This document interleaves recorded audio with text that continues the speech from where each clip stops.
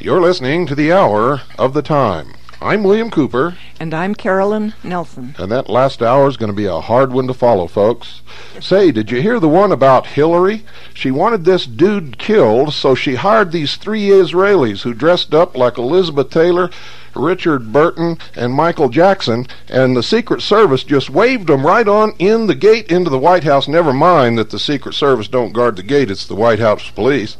Of course, nobody escorted them into the White House. They didn't have any security passes. Nobody checked their credentials. No, just waved them right on in. And these 3 Israelis, all decked out in all this makeup and stuff, looking like Tammy Faye Baker, just walked right in and shot this dude named Foster, and he just dropped dead right there on the ground floor of the White House, and nobody heard anything. Nobody knew nothing. This happened early in the morning, and then not till 1 o'clock they found this guy sitting at his desk dead. Yep. And Clinton, he just had a fit, you know. He just flew right off the handle and had the Secret Service ordered them to take this dude out, this dead body, ferried him out to this park, this strange park that nobody knows about, you see, and propped him up there until somebody found him. And he had a trigger print on his thumb that just wouldn't go away. Folks, Hillary Rodham Clinton didn't get to the White House by being so absolutely stupid. You see, you're the sheeple, not her. You see, if she was the sheeple, she'd be sitting in your living room and you'd be in the White House. Don't you guys understand that?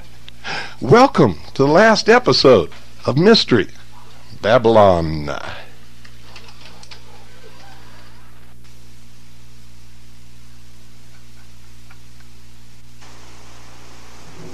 Nazi Germany, a state in which children have become a national obsession.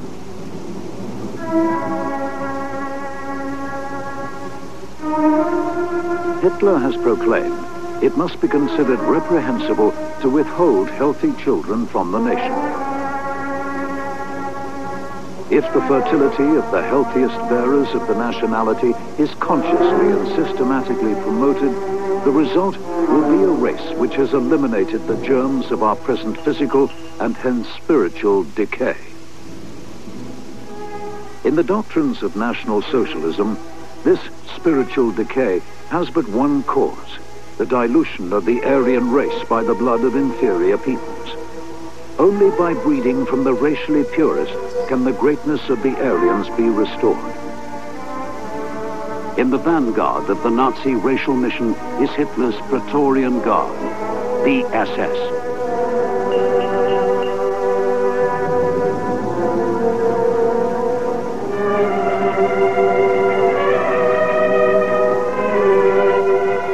Before he can enter the SS elite, a candidate must have his German ancestry proved back to the year 1750. Before marriage, the prospective bride of an SS man is subject to rigorous racial investigation. From the offspring of Hitler's Guard, many generations in the future is intended to come the racially purest of German stock, a superior breed of human, born to rule.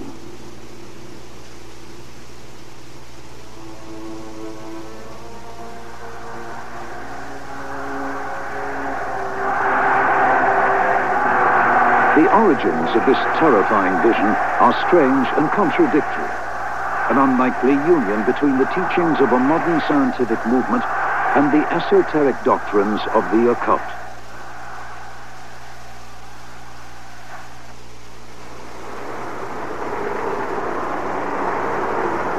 By the late 1920s, the German scientific and medical world had wholeheartedly embraced a new movement, the science of eugenics. The founder of eugenics is an Englishman, Sir Francis Galton, the cousin of Charles Darwin. The aim of eugenics, Galton had written, is to breed out feeble constitutions and petty and ignoble instincts, and to breed in those which are vigorous, noble, and social.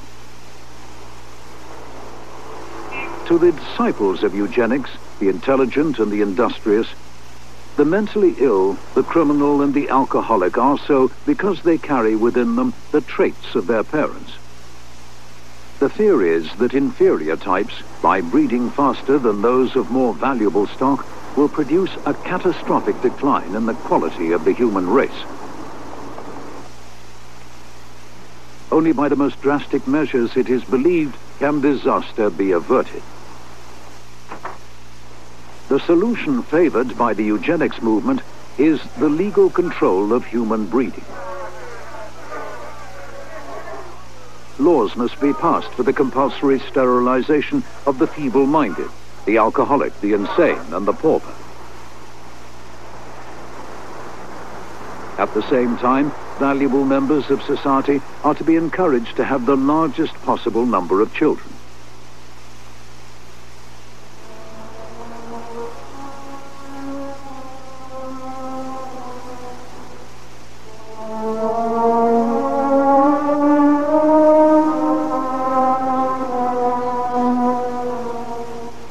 In the 1920s, while eugenics in Europe is still in the realms of scientific theory, in the United States of America, it has long since been put into practice.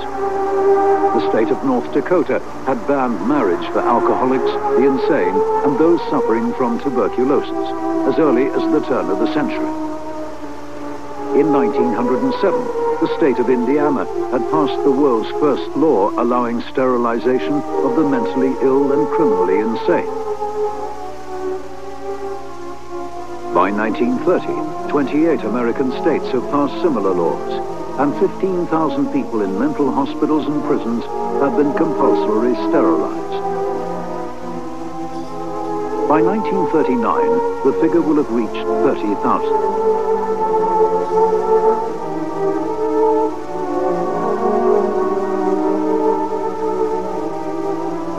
The Health Office of the government of the German Weimar Republic makes a detailed study of American eugenic laws.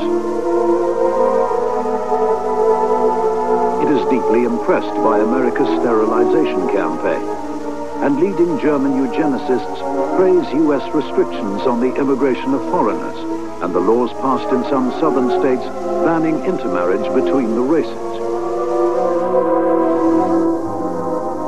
There is a growing concern in German medical circles that Germany is being left behind in the struggle for racial improvement.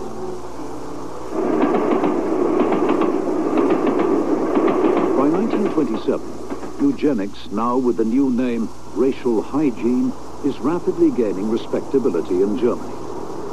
More and more university medical faculties offer courses in the subject. An institute specializing in racial hygiene is founded by the German Health Office. The task of the Kaiser Wilhelm Institute is to study means of halting what an influential reporter called the physical and mental degeneration of the German people. Racial hygiene has also become a central pillar in the strange ideology of a rising political party.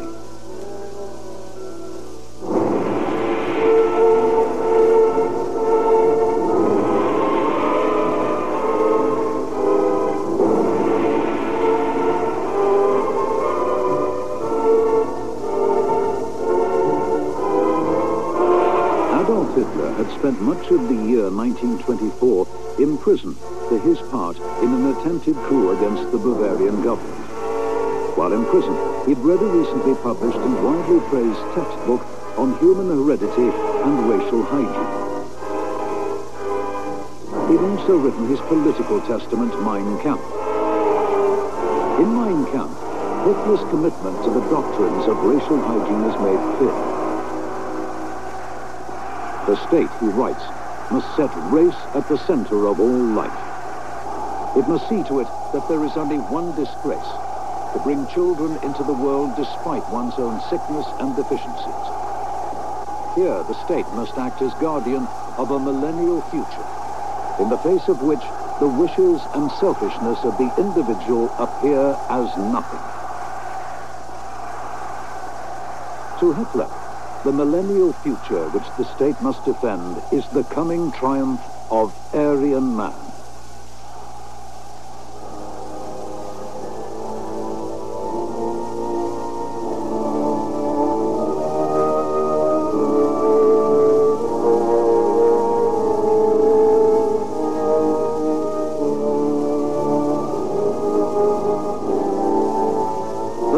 Faith in the destiny of the Aryan race is not the creation of Adolf Hitler.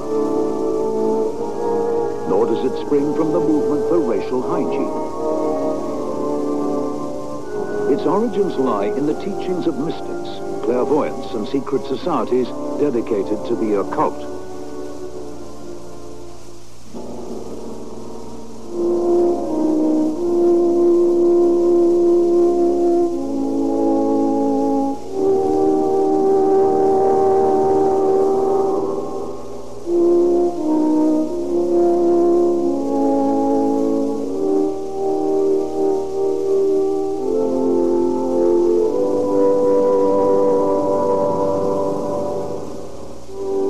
In the violent aftermath of the First World War, an increasing fascination with the mystical and the esoteric had swept the German aristocratic and educated classes. So widespread is the influence of mystical doctrines that even one of Germany's most powerful generals believes that national salvation lies in reviving the worship of the Norse god Wotan. General Erich Ludendorff, hero of the Great War and former chief of the German General Staff, freely admits that he believes he is in psychic communion with the Nordic race soul. In 1923, Ludendorff had led an abortive coup in Bavaria. His ally was the little-known political agitator Adolf Hitler.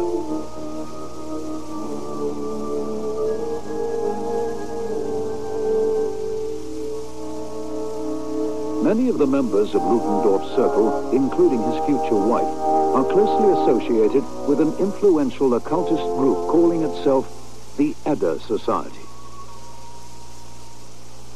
The Edda Society is founded in December 1925 by Rudolf John Gorsleben. Some years earlier, Gorsleben had been active in extreme nationalist politics. He had been a speaker at meetings of the occultist Thule Society, and had founded a political movement with the anti-Semite Julius Streicher. Streicher would later become a key figure in the infant Nazi party. Gorsleben then abandons politics. He immerses himself in the task of deciphering the ancient Nordic script of the runes and penetrating the secrets of the Icelandic verses known as the Edda. In these, Gorsleben believes can be rediscovered the priceless magical heritage of the vanished Aryan god-men. In widely read periodicals, Gorsleben and the Edda occultists teach that traces of the blood of the Aryans are present in the German people. Warning against racial dilution, Gorsleben writes, "Remember, God dwells within you." It is a creed which will become the lifelong conviction of Heinrich Himmler, Reichsfuhrer of the SS.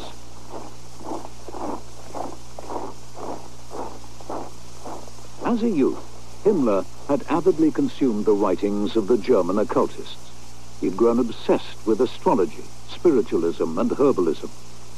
Above all, he'd adopted as his own the mystical doctrine of the Aryan. If, as Himmler had come to believe, the blood of the Aryans runs most strongly in the veins of Germanic peoples, then, by breeding from the purest individuals, a race of superhumans could be produced. A race in which the Aryan psychic powers would grow ever stronger. Himmler, trained as an agriculturalist, and devoted to the occult, is embarking on the strangest eugenics experiment in history.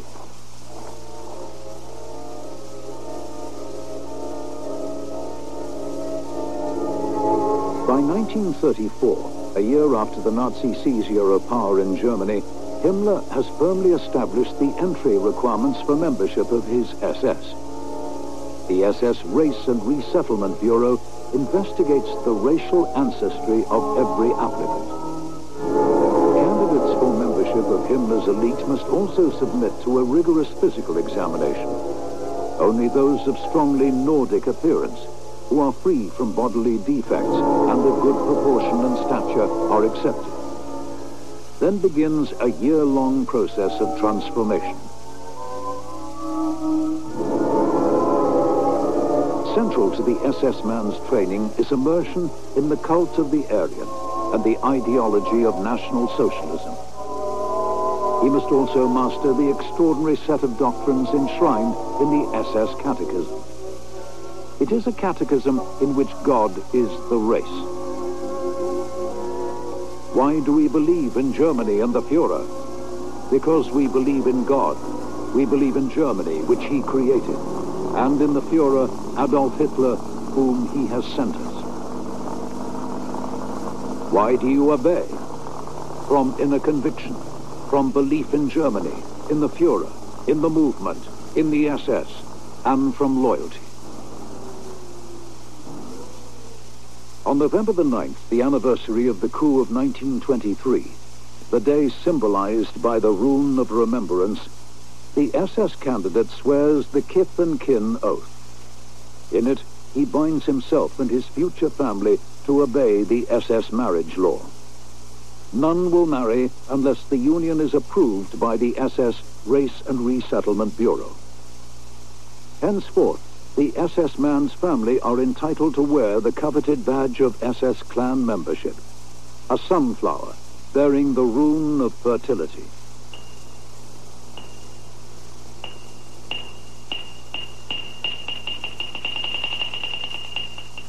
The strict racial qualifications for SS marriages are widely praised by the scientists and medical men of Germany's racial hygiene movement.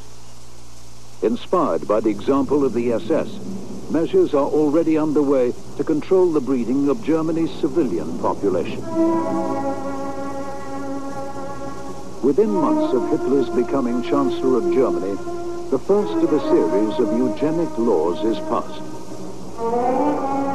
The law for the prevention of genetically diseased offspring establishes a vast network of genetic health courts.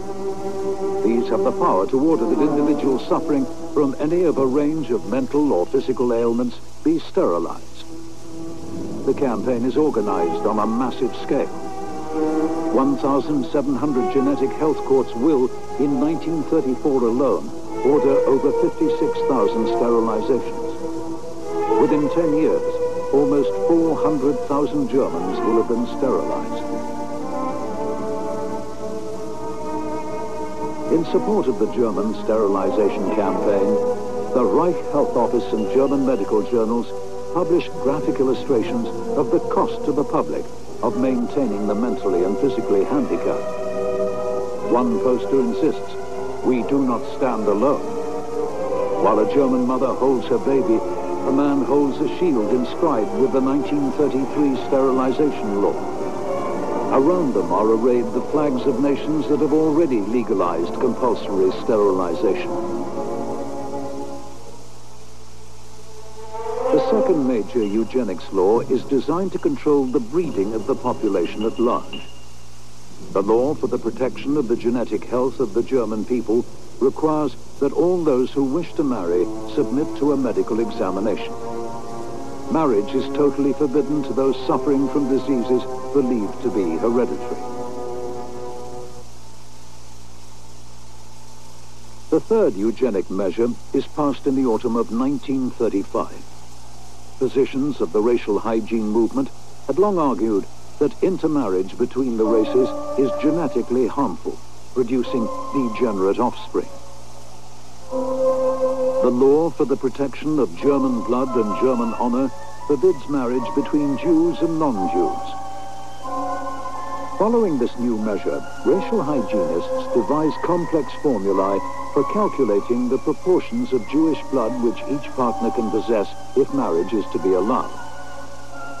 The massive task of racially investigating all those wishing to marry is entrusted to the SS Race and Resettlement Bureau.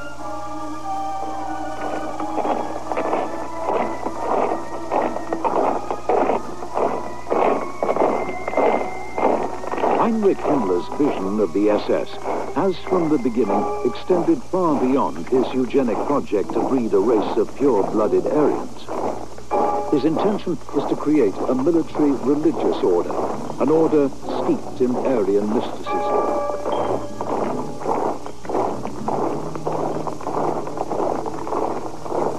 Himmler has pronounced, "We assemble and march according to unalterable laws as a national socialist order of Nordic men, and as a sworn community on our way to a far future." In devising rituals and practices for his Nordic order, Himmler has looked for inspiration to the Teutonic tribes of Germany's distant past. On Himmler's instructions, SS archaeologists from the Race and Resettlement Bureau are intensely researching the history of races they believe to be of Aryan descent. To advise him in his search for the religion of the ancient Teutonic tribes, Himmler has recruited into the SS a renowned Germanic occultist, a man whose claim is to be the last in a long line of Aryan priest kings.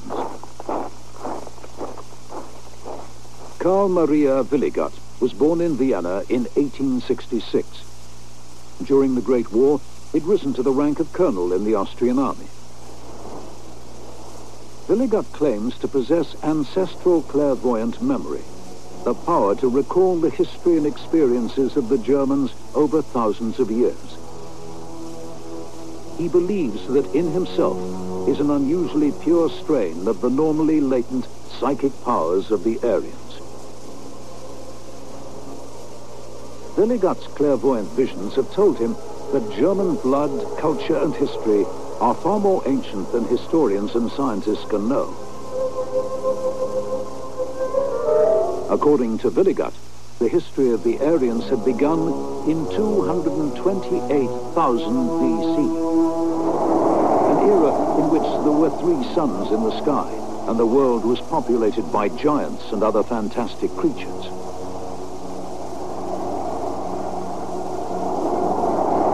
Willigott's own royal line, he claims to have originated in the union between the gods of air and water in the very earliest days of the earth. Willigott claims that amongst his ancestors are many of the greatest of Germanic heroes.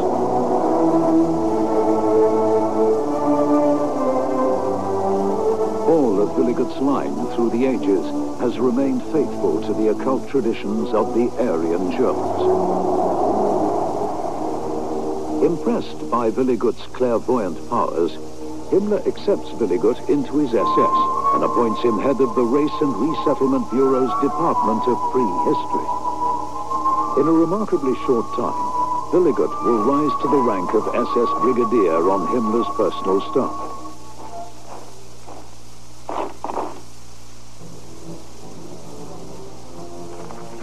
By 1934, Himmler's SS is becoming one of the most powerful organizations in the Reich. Germany's state police forces are, one by one, falling under Himmler's control. The SS is responsible for all intelligence and security duties in the Nazi Party.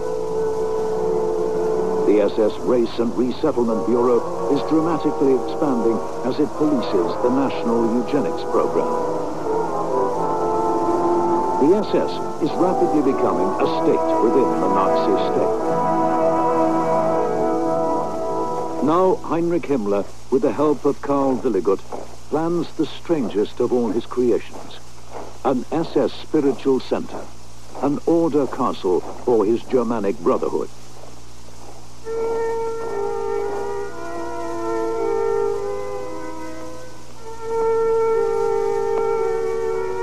The castle of Wewelsburg had been built in the early 1600s on the site of a 10th century Saxon fort.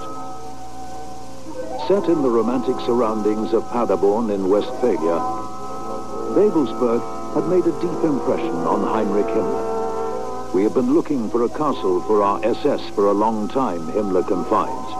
"I have found a suitable ruined castle dating back to Germanic prehistory." In late 1934, the SS purchases the sacred site and begins the massive task of reconstruction.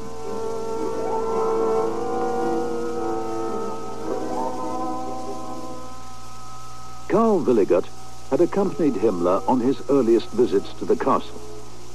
His researches had revealed an ancient prophecy. "Here in writing," reports Willigert, "is the prophecy concerning the great determining battle of which we spoke." Willigert has unearthed a Westphalian legend in which Babelsberg is destined to become a magical German stronghold in a future conflict between Europe and Asia. The prophecy coincides exactly with Himmler's belief that the SS is to be the bastion of Europe against a massive onslaught from Asia. Already, Himmler's order is preparing for the millennial conflict to come. The SS is to become the most formidable military force in Europe.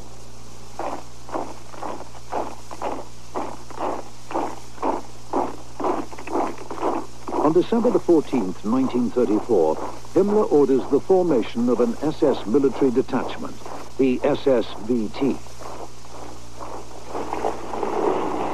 Almost from the outset, the military training of the SSVT is revolutionary. The emphasis is less on the barrack square drill favored by the regular army than on the creation of a new breed of military athlete. In the words of an SSVT commander, training is designed to produce a supple and adaptable type of soldier, athletic in bearing, capable of more than ordinary endurance. Unlike the regular army, the SSVT is organized into highly mobile battle groups. It is also the first German military formation to adopt camouflage uniform, and to the astonishment of army commanders, to maneuver with live ammunition. To the SS, casualties in training are simply to be expected.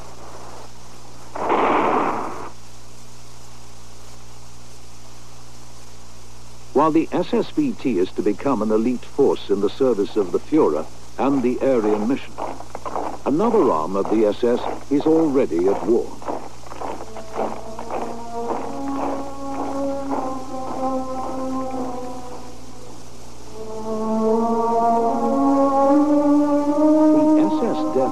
Formation is commanded by Theodor Eicke. It accepts without question the Nazi slogan, "National Socialism, the expression of our biological knowledge."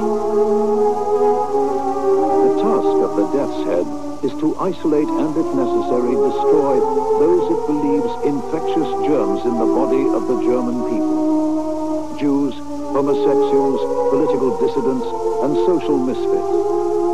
The means of quarantine is the concentration camp.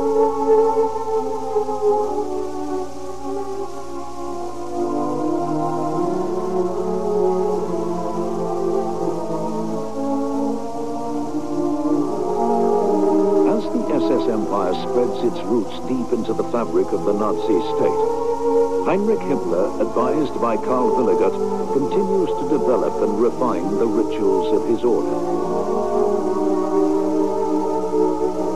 The officer class, envisaged by Himmler as the priests and high priests of the SS, are to be distinguished by the award of special symbols of their place in the hierarchy. At Himmler's personal discretion, members of the SS Corps of Leaders can be awarded the SS Dagger. The dagger is the visible sign of SS nobility and of the favor of the all-powerful Himmler. Irrespective of rank, proven SS men are presented with a silver death's head signet ring. The ring is based on a design created for Himmler by Karl Williger. Its symbols are of deep mystical significance. The Sig rune, emblem of victory. The Hagal rune, the rune of hail, destruction, and enclosure.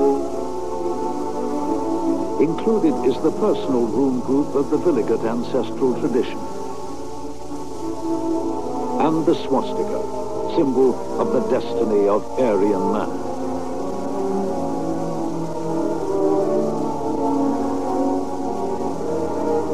In 1937, Himmler decrees that the rings of all dead SS men are to be returned to him for safekeeping in a locked chest deep in the castle of Wewelsburg.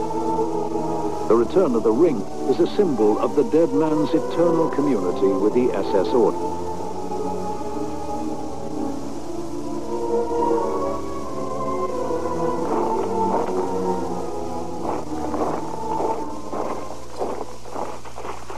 The transformation of Himmler's SS castle is by now gaining momentum. Under the architect Hermann Bartels, the west and south wings have been fully renovated. The moat and gardens have been restored, and a bridge built something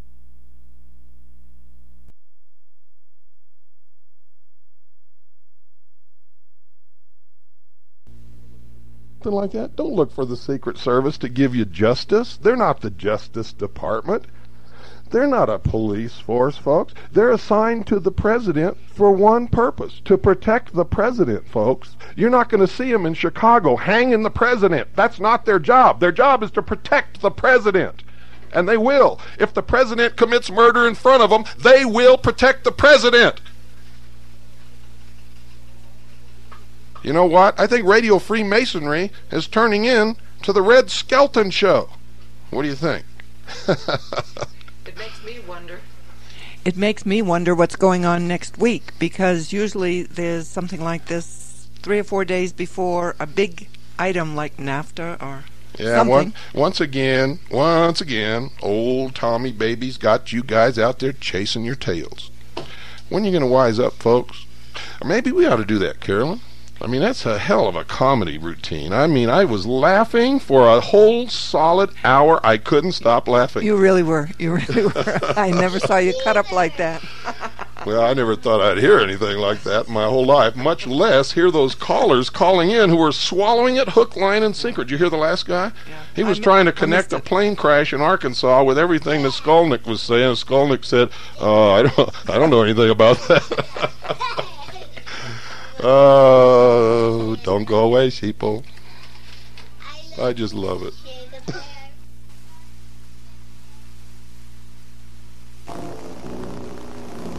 By 1938, the East Wing too has been completely renovated. True to the deeply secretive nature of the SS, Himmler has banned all but the most trustworthy from visiting Wewelsburg. Bartels has virtually excluded local companies and labor from the project. Instead, contingents of the Pioneer Corps have been drafted to the region from all over Germany. In the renovation of the castle interior, Himmler spares no expense. Paneling and furnishings, doors and balustrades are all of solid oak. An elaborately carved spiral staircase is built in workshops on the site. Everywhere there is the finest of decorative wrought ironwork.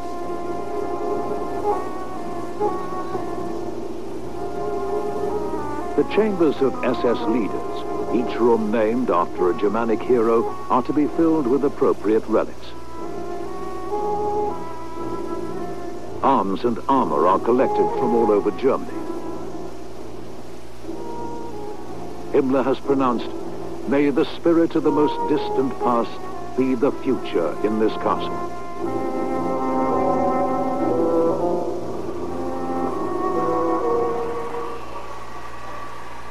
By the late 1930s, the National Socialist aim of increasing the population of racially desirable Germans has been given the highest national priority.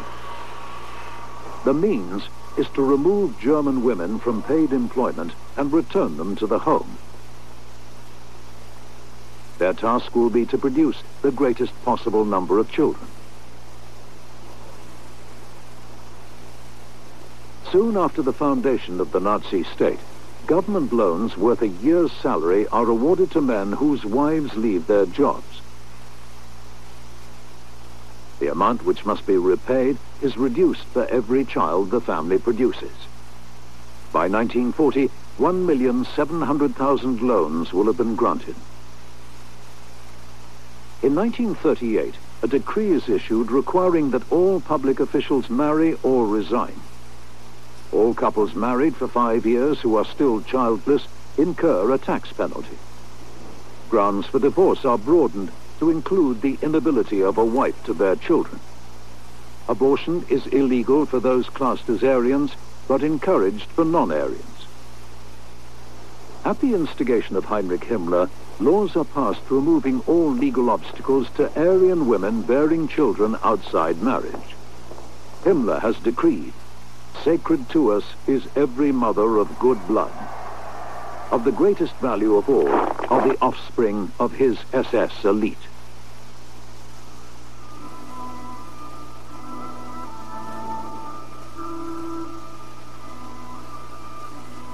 In December 1935, Himmler had founded the project which would remain his obsession for almost 10 years.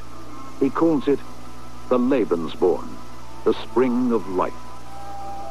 It is a chain of maternity homes and breeding centers for his SS racial elite. In Himmler's words, a nursery garden for pure Germanic blood. In Germany, there will be 10 such homes, each veiled in secrecy and under heavy SS guard.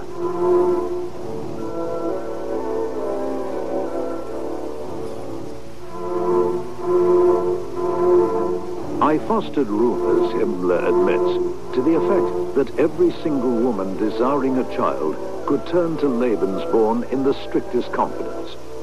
We only recommend genuinely valuable men as procreation helpers. In spite of the stringent racial qualifications required, there is no shortage of prospective mothers. The Nazi League of German Maidens has officially stated, "Although not every German girl can hope to find a husband, you can all become mothers." An SS Race and Resettlement Resolution of 1937 notes, "The Lebensborn will bring them together with a man not casually, but in full awareness that they are fulfilling a noble duty towards the nation." At a naming ceremony, the children of the Lebensborn project are immediately immersed in the Germanic ritual of the SS clan. Males are touched on the forehead with an SS dagger, symbolizing their first initiation into Himmler's mystical order. Mothers of SS children are told, "Remember that you are but a link in the clan's endless chain."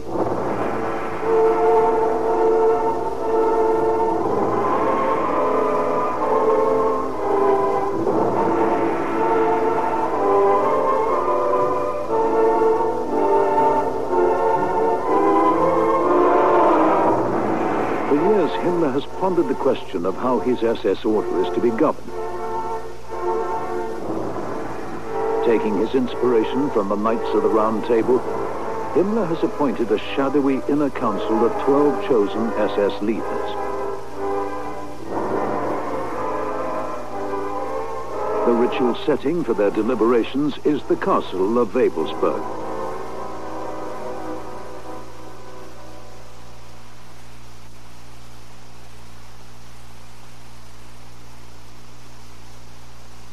In the massive north tower of the castle is an inner sanctum, a vast circular hall, its walls 12 feet thick.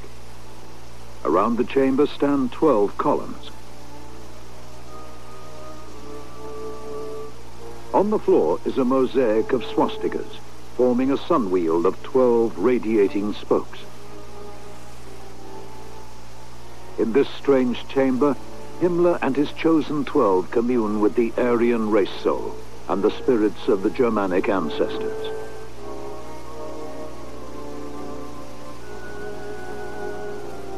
Deep below the inner sanctum, cut into the solid bedrock, is the crypt, Valhalla. Here are performed ceremonies of the dead. In the center, the wooden coats of arms of a dead SS knight are to be ceremonially burned. 12 stone plinths around the walls will hold 12 urns, each of which will one day hold the armorial ashes of a departed knight.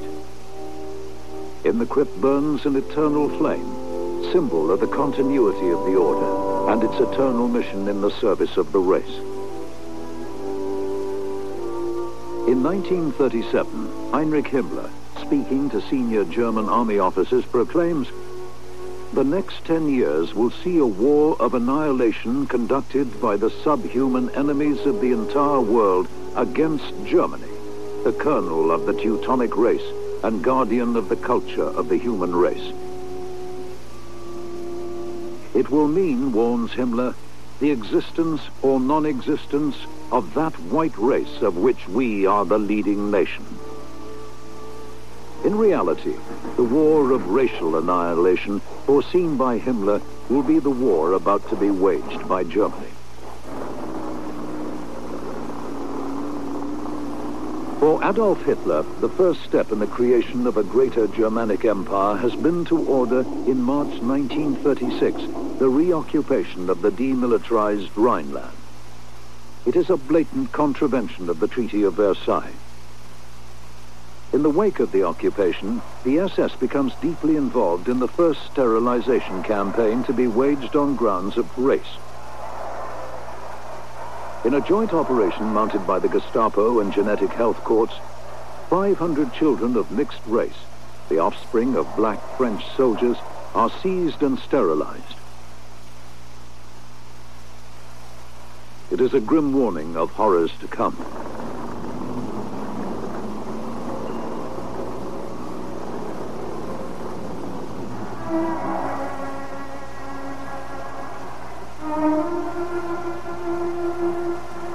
By now, the racial doctrines of National Socialism have found ardent support far beyond the frontiers of the German Reich.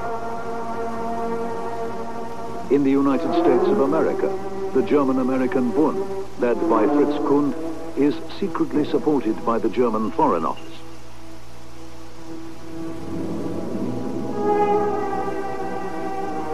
In Belgium, the ultra-nationalist Rexist Party is founded by Leon de Grelle.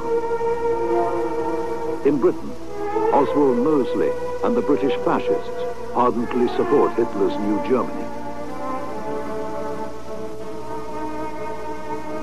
In Austria, Seyss-Inquart, leader of the Austrian National Socialists, is appointed Minister of the Interior in response to German pressure.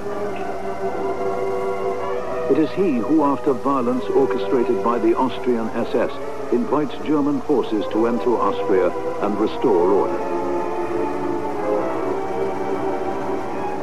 Austria is to become a province of Germany.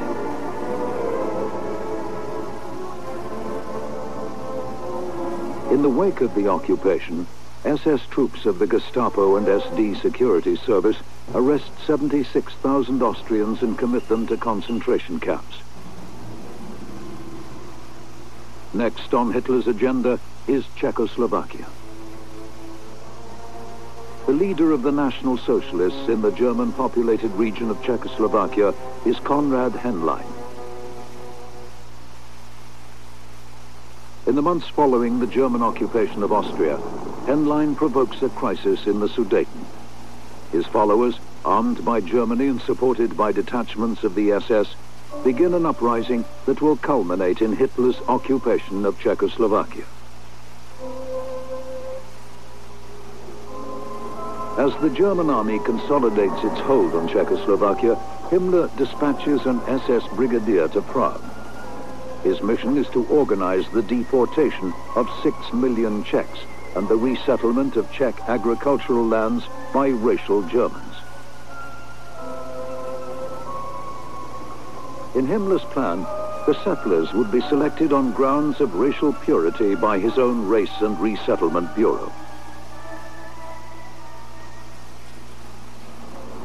Even though Hitler has already spoken favorably of the mass deportation of Czechs, Himmler's plan comes to nothing. The German armaments industry covets Czech factories and labor and will tolerate no disruption. In Poland, Himmler's Aryan vision will encounter no such obstacle.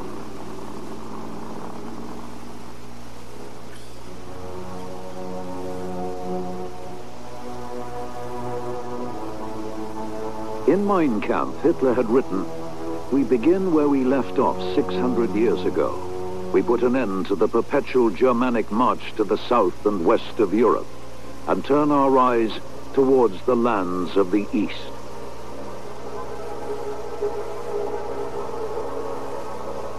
In the summer of 1939, Hitler summons Heinrich Himmler to his Bavarian mountain retreat. In the coming invasion of Poland, the SS is to play a key role. It is to ruthlessly eliminate from the Polish population all those who might carry the seeds of a future class of leaders.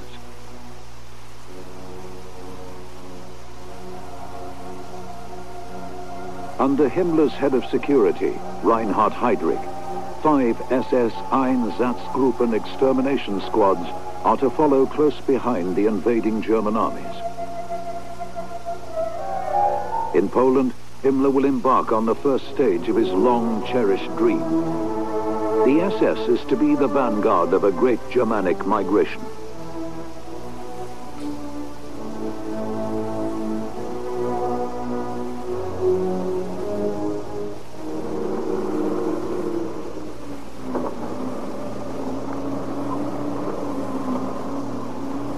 In the invasion of Poland on September the 1st, 1939, the SS-BT and Death's Head formations are for the first time thrown into battle.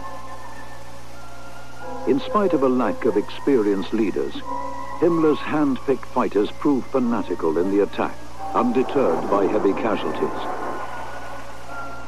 Unlike their army comrades, the SS have been instilled with the knowledge that they are in the service of a great mission.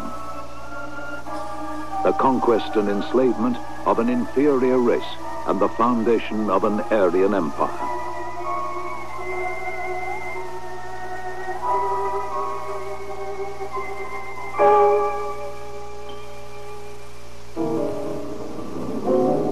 While the SS military formations bask in the success of their Polish campaign, Reinhard Heydrich's Einsatzgruppen unleash a reign of terror.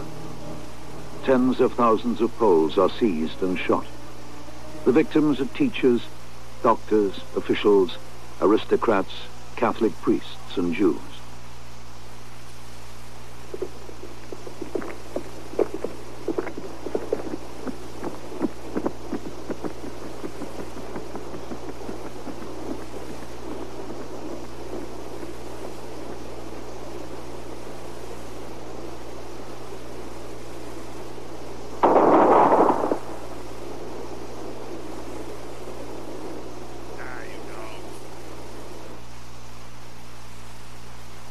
Hitler had ordered, whatever we find in the shape of an upper class in Poland is to be liquidated. To the horror of regular army commanders, the SS is reveling in its murderous task. By September the 27th, less than a month after the invasion, Heydrich estimates of the Polish upper classes in the occupied territories, only 3% is still present.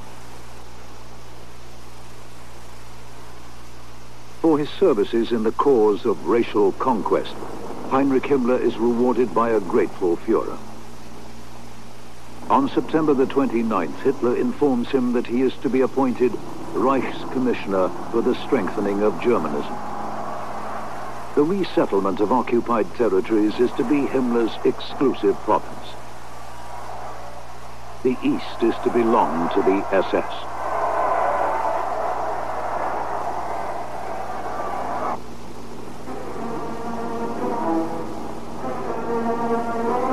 The war into which Europe has been plunged is eagerly embraced by a rapidly expanding armed SS. By June 1940, Heinrich Himmler's army, now renamed the Waffen-SS, is a formidable motorized force of 100,000 men. In the Low Countries and France, the new division's hunger for glory.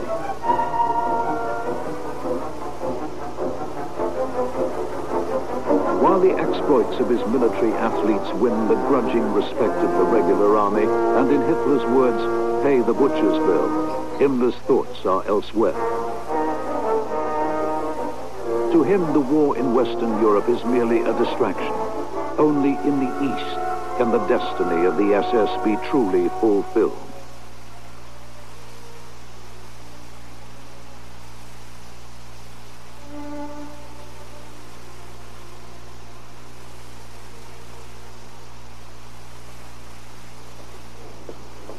Since early 1939, an SS plan had been in preparation for the repatriation of up to 30 million racial Germans resident in foreign countries. An agreement had been struck with the Soviet Union and the Baltic states for the transfer of their German populations to the Reich.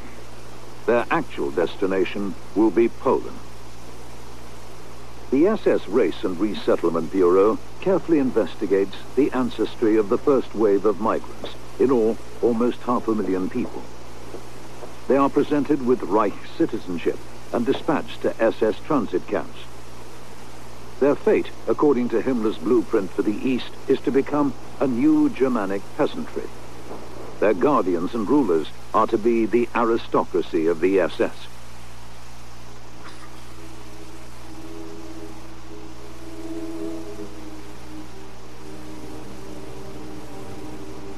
By mid-1941, 1 million Poles and Polish Jews have been driven from their homes and deported to the area of Poland known as the Government General. The Jewish people of the conquered territories have been forced into ghettos to await a fate as yet unknown.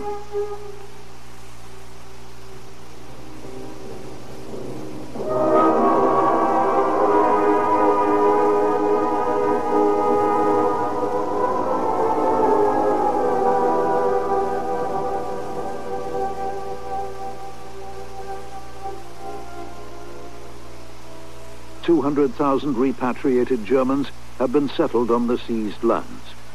Yet, resettlement is only the first phase in Himmler's grand design. The second is the repossession of whatever Aryan blood can be found in the Polish population. On Himmler's orders, Poles are to be subject to a massive program of racial screening.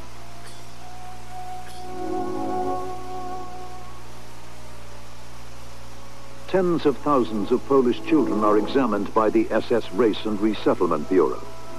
The shape of the face, eye and hair color, even X-rays of the skull are used by SS physicians to detect traces of Nordic blood.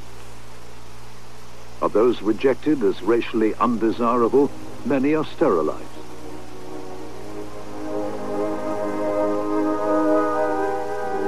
Those deemed of racial value are forcibly taken west. After a period of what the SS term re-Germanization in a Lebensborn home, they are to be adopted by SS families. For Himmler, the seizure of children of Aryan stock is a long-term project. Of more pressing importance is the rapid expansion of the Waffen-SS.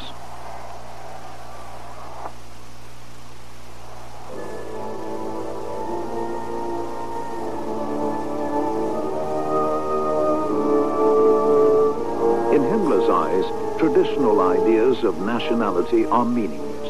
All that matters is race. His aim is the creation of a pan-European brotherhood of the racially pure, an international SS, ready for the coming crusade against the Slavs and Bolshevism. The National Socialist movements of the Nordic countries will prove fertile grounds for recruitment.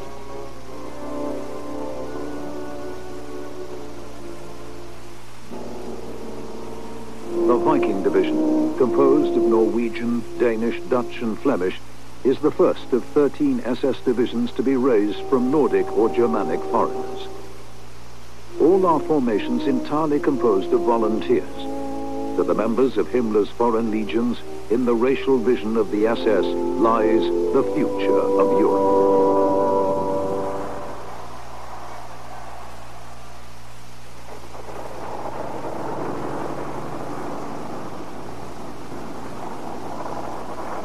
With the seeds of a pan-European SS army sown in the conquered West, and the battles for the East which Himmler foresees drawing ever closer, the castle of Wewelsburg takes on an even more powerful significance. Wewelsburg, spiritual center of the SS order, is to become a city.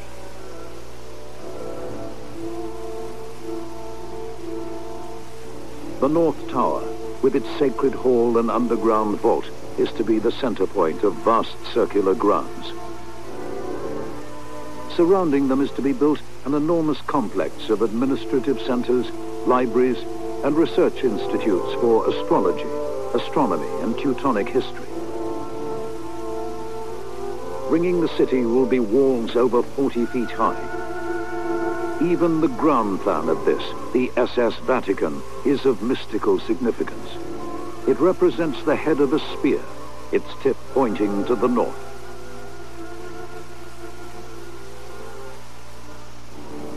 The cost of realizing Himmler's vision is to be 300 million marks, an extraordinary sum. The entire project is to be completed sometime in the 1960s. By then, the SS will possess its own independent state, a state carved from the heartland of the Soviet Union. To Heinrich Himmler, Operation Barbarossa, the invasion of the Soviet Union, promises the fulfillment of all his dreams. With victory will come the foundation of an SS kingdom. With Heinrich Himmler, Grand Master of the SS order in supreme authority, with SS nobles ruling as the feudal overlords of Germanic settlers, the order will return to its millennial mission. From the SS peasant warrior, conqueror of the Slavs, will be bred over many generations the next phase in human evolution. And, of course, you all know the rest of the story. That was the last episode in our series on Mystery Babylon. There are 41 tapes, folks. And that includes number 33, which is the Luxor video. Send us a self-addressed stamped envelope with $1. We'll send you a list of all available materials. Also, don't forget, tomorrow is the last day that you can have your order postmarked for the Family Food Storage Unit. 1-year food supply for 4 people, or 2-year food supply for 2 adults. Remember, this is all adults, 4 adults and 2 adults. 37 cases. Shipping weight is 1,078 pounds.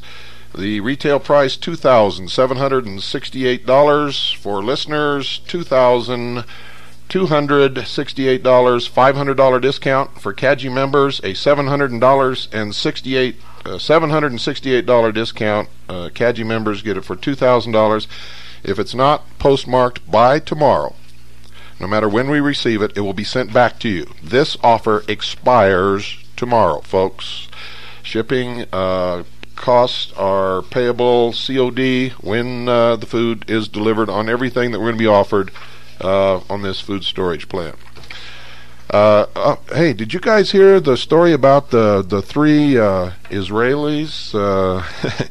Good night, folks. They were in uniform. And God bless you all.